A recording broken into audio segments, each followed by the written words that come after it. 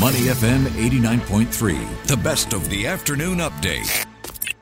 Thank you for staying with us here on Money FM 89.3. I'm Hong Bin Jung. And today, for our market wrap of the week, we're already in the middle of December, and we have a very special guest joining us today. We have He Ruiming, who is the co-founder of The Woke Salaryman, who's going to tell us some of the lessons that he's learned this year when it comes to investing.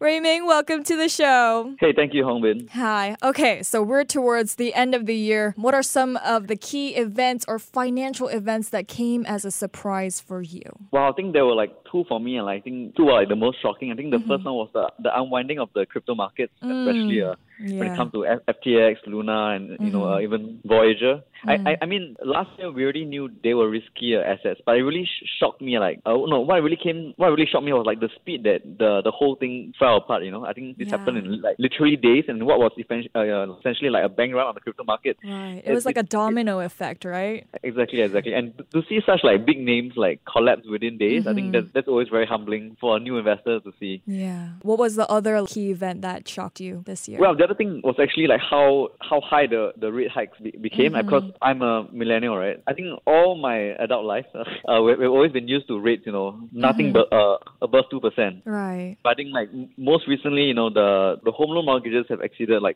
So that's also pretty interesting, and I'm sure there will be lots of implications for people who overextended on their house loan last year.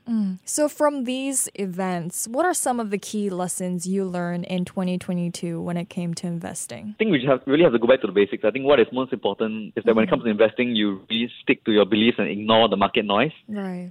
And this is especially true last year when, there were a lot of crypto bros, saying stuff like, this is the greatest wealth transfer of generation. This is a once-in-a-lifetime opportunity. And I think many people said it with such conviction and such certainty that it encouraged many people to kind of put too much of their net worth into crypto. And this year, I think many of them were hit very badly. So I think when it comes to investing, you must really know your own risk appetite. You must know your own risk capacity, and then you act according to those decisions, and then you take responsibility for your actions. Right. Because no one's going to bail you out, if you are not responsible for your own decisions. It's quite hard to, shut out all those noises.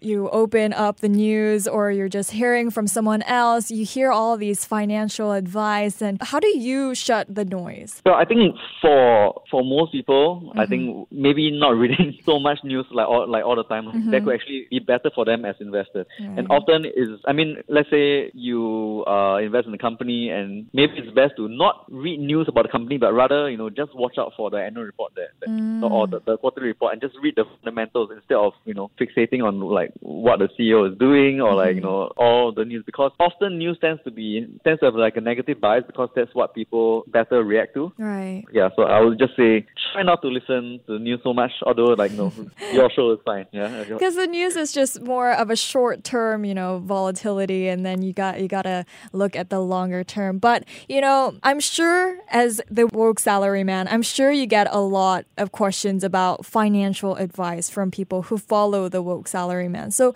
what was the number one question you received this year? Well, I think certainly it's about whether or not they should stay invested or whether or not they should invest, because last year it was very easy to make money when you started investing. I think many people are sitting in the red right now. Some people are even down as much as 70%. So many times they're asking, should I still be invested in this? I think ultimately it depends what you have invested in. If you've invested in something like the S&P 500 index, I think that has shown to historically go up in the long term. But I think this advice doesn't always apply to specific companies where you have to look at the financials. You can't always just listen to influencers say, buy this stock, and then you buy it, because some companies, after being hit by high interest rates or the current economic climate, they will not be recovering. So it really depends what you have invested in. And your recent post talked about income disparity, right? Why is there such a gap between the rich and the poor? Well, I think there are many reasons for sure, and we're not super experts. But I think as Singaporeans, right, because we are such a small country, I think it's important to realize that there are two factors that we think cause income disparity to quite a large extent. And these two factors are globalization globalization and technology. I should probably preface that this doesn't mean like these two factors are bad. It's just that the unintended consequences of both of these are inequality. Maybe I can explain for a second.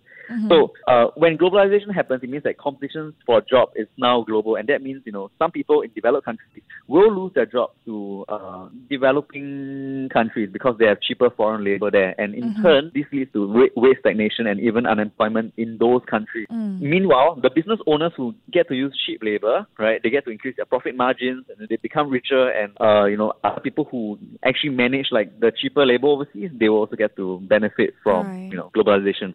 It's actually a similar case for technology because technology and automation has reduced the amount of jobs needed to run profitable companies. So I think I was just looking at how many people Google hired and how many people let's say like the Ford Motor Company hired like 100 years ago. Google hired way less people, even though they were both like giants of their time.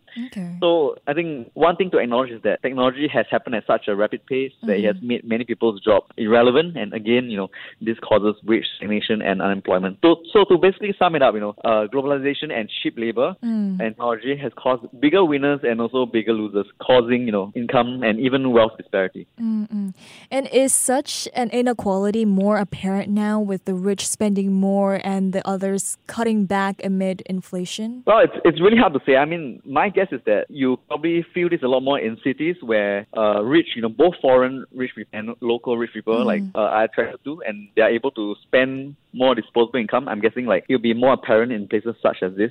One example I can think of locally is, there are many new launch condos, and even though the government put in some cooling measures this year, a lot of them are still sold out. So that could be one such example, of the rich continuing to spend more while everyone is, trying to cope with the cost of living crisis. Okay.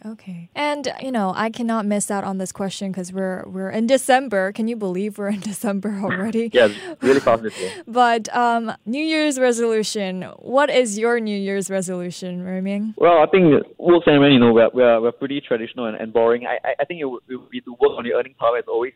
As an investor, don't try to get quick gains. It's better to earn 7% off $100,000 than try to 10x your $7,000 because the latter one involves like a lot of risk, a lot of uncertainty. The first one involves like an investment on yourself, and yourself is always the best investment you can make. Very cheesy, but it's always true. Yeah, but what is your New Year's resolution? Mine? Yeah. I mean, still the same. I'm picking up new skills. I'm learning new stuff so I can increase my income. Okay. Well, do you have any advice for anyone starting or heading into the new year? Yeah, I think many times when it comes to financial stuff, people try to focus on like big moves that they try to make instant change. I think we have to realize that improving your financial health is kind of like improving your physical health. You have to make like small steps. You have to literally make a lifestyle change. And just like if I wanted to run a marathon, I must run 5K, 10K, then I progress up from there. Your progress must also be progressive. You can't do everything in one shot. So I think try to take it slow and steady, but be consistent as well. As they say, slow and steady wins the race, right? Exactly. Well, thank you so much, Ruiming, for joining us today. Hey, no worries. Thank you, Hongbin. Thank you. We've been speaking with He Ruiming, co-founder of The Woke Salaryman. Stay with Money FM 89.3. To listen to more great interviews, download our podcasts at moneyfm893.sg or download our audio app. That's AWEDIO. Available on Google Play or the App Store.